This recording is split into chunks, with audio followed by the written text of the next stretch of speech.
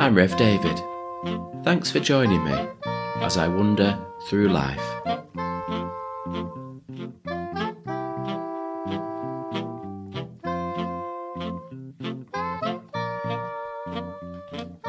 wonder how you read the Bible. Over the centuries, people have developed all kinds of techniques for trying to work out what Scripture's saying to us. Today, I want to share a very simple way of reflecting on what you have read. It's really easy, but can be very profound.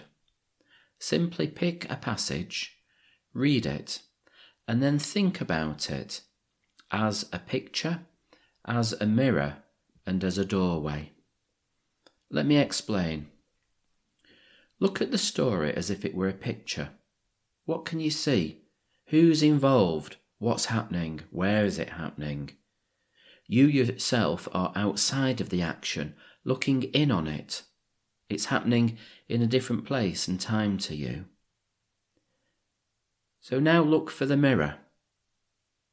When you look in a mirror, you don't just see yourself, although that's all you might look at, but you can see what's around you, what's behind you. The mirror reflects your context. How does the story mirror you and your life? And finally, the doorway. An open doorway is an invitation. It demands a choice to be made, either to step through it or not. But the Bible doorway is not an invitation into the past, into different times and places. That's what the picture does. Instead, the Bible doorway is an invitation to step into a new way of living. What might that look like for you? Okay, so there's the theory. Let's have a go in real life. I've chosen a Bible reading entirely at random, and at first it doesn't seem to hold out much promise. But let's see. I'll read it to you.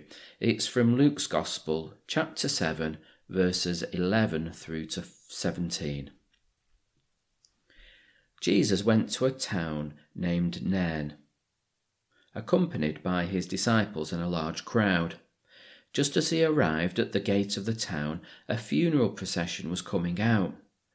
The dead man was the only son of a woman who was a widow, and a large crowd from the town was with her. When the Lord saw her, his heart was filled with pity for her, and he said to her, "Don't cry." Then he walked over and touched the coffin, and the men carrying it stopped. Jesus said, "Young man, get up, I tell you." The dead man sat up and began to talk, and Jesus gave him back to his mother. They were all filled with fear and praised God. "A great prophet has appeared among us," they said. "God has come to save his people."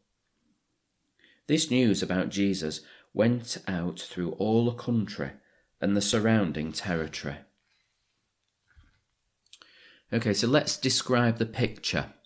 There's Jesus and the disciples and a crowd of people. The action happens just outside a town called Nain, and there's a funeral procession. A man has died. He's the only son, or was the only son, of a widow, which means that the widow is now condemned to a life of poverty. There will be no one to provide for or look after her. The future is bleak. And then there's the coffin. Well, that's what he says in the text, but it's very unlikely to be a coffin how we would picture one. More than likely, the body was simply wrapped in a cloth and carried on a reed mat. Jesus touches this body wrapped in cloth. That's not something that would happen casually. To touch a body is to become unclean, and there was a lot of superstition surrounding this. But Jesus isn't bothered. He's not scared. He speaks very clearly, with authority. "Get up." And then there's this really interesting phrase, Jesus gave him back to his mother. You can imagine this scene of reuniting. How wonderful. Interestingly, the onlookers are filled with fear, but they don't run away. Instead, they praise God. Maybe fear is not the right word to use. Maybe it was awe or wonder. Then at the end, Jesus is described as a prophet doing the work of God, but not God. People haven't caught on to that yet. So there's the picture. We've read the passage, looked at it, and noticed quite a lot about who's involved and what's going on. There isn't a wrong answer for any of this. Whatever you notice, when you do it, then that's just fine. Now, for the mirror. And this will be different for all of us and different at different times as things change in our lives. So Jesus is with the disciples and a crowd. Who am I with as I travel through life? Where do I live? What's the big news of the moment? It's easy for me to answer. I'm travelling with my wife Katie and my daughter Libby, and with the church communities that I minister to, and I live in Arnside. What's the big news? Well, that's a bit more subjective. I could say, well, it's coronavirus and all the people who are ill and all the restrictions to normal daily living. Or I could say, it's the 300 people in Arnside who volunteered in the space of 2 days to join a rota and help their neighbours in these trying times. Really, I'm asking the question, what news do I see when I look in the mirror? And what's the future looking like? As bleak as it was for the widow in the story? Or are there some signs of hope? In the story we see God at work. As I gaze in the mirror, where do I see God at work in my context today? And how are people responding? Are they even noticing? Is God drawing a large crowd? There's lots of questions here, but then mirrors are for reflecting. And the final stage, the doorway.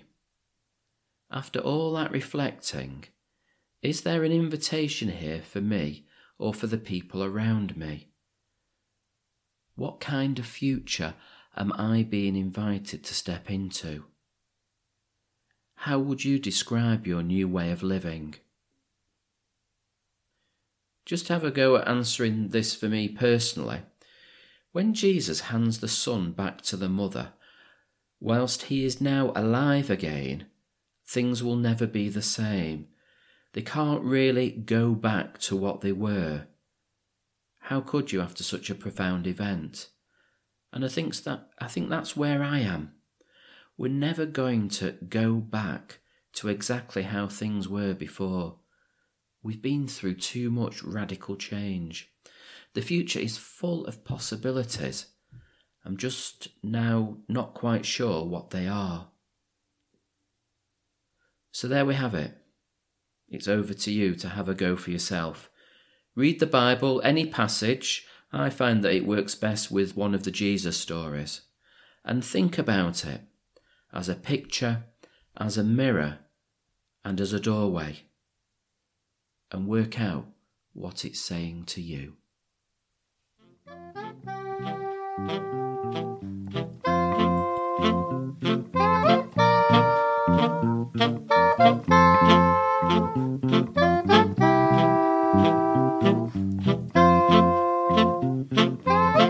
That's it for now. Thanks for listening, and I'll see you next time.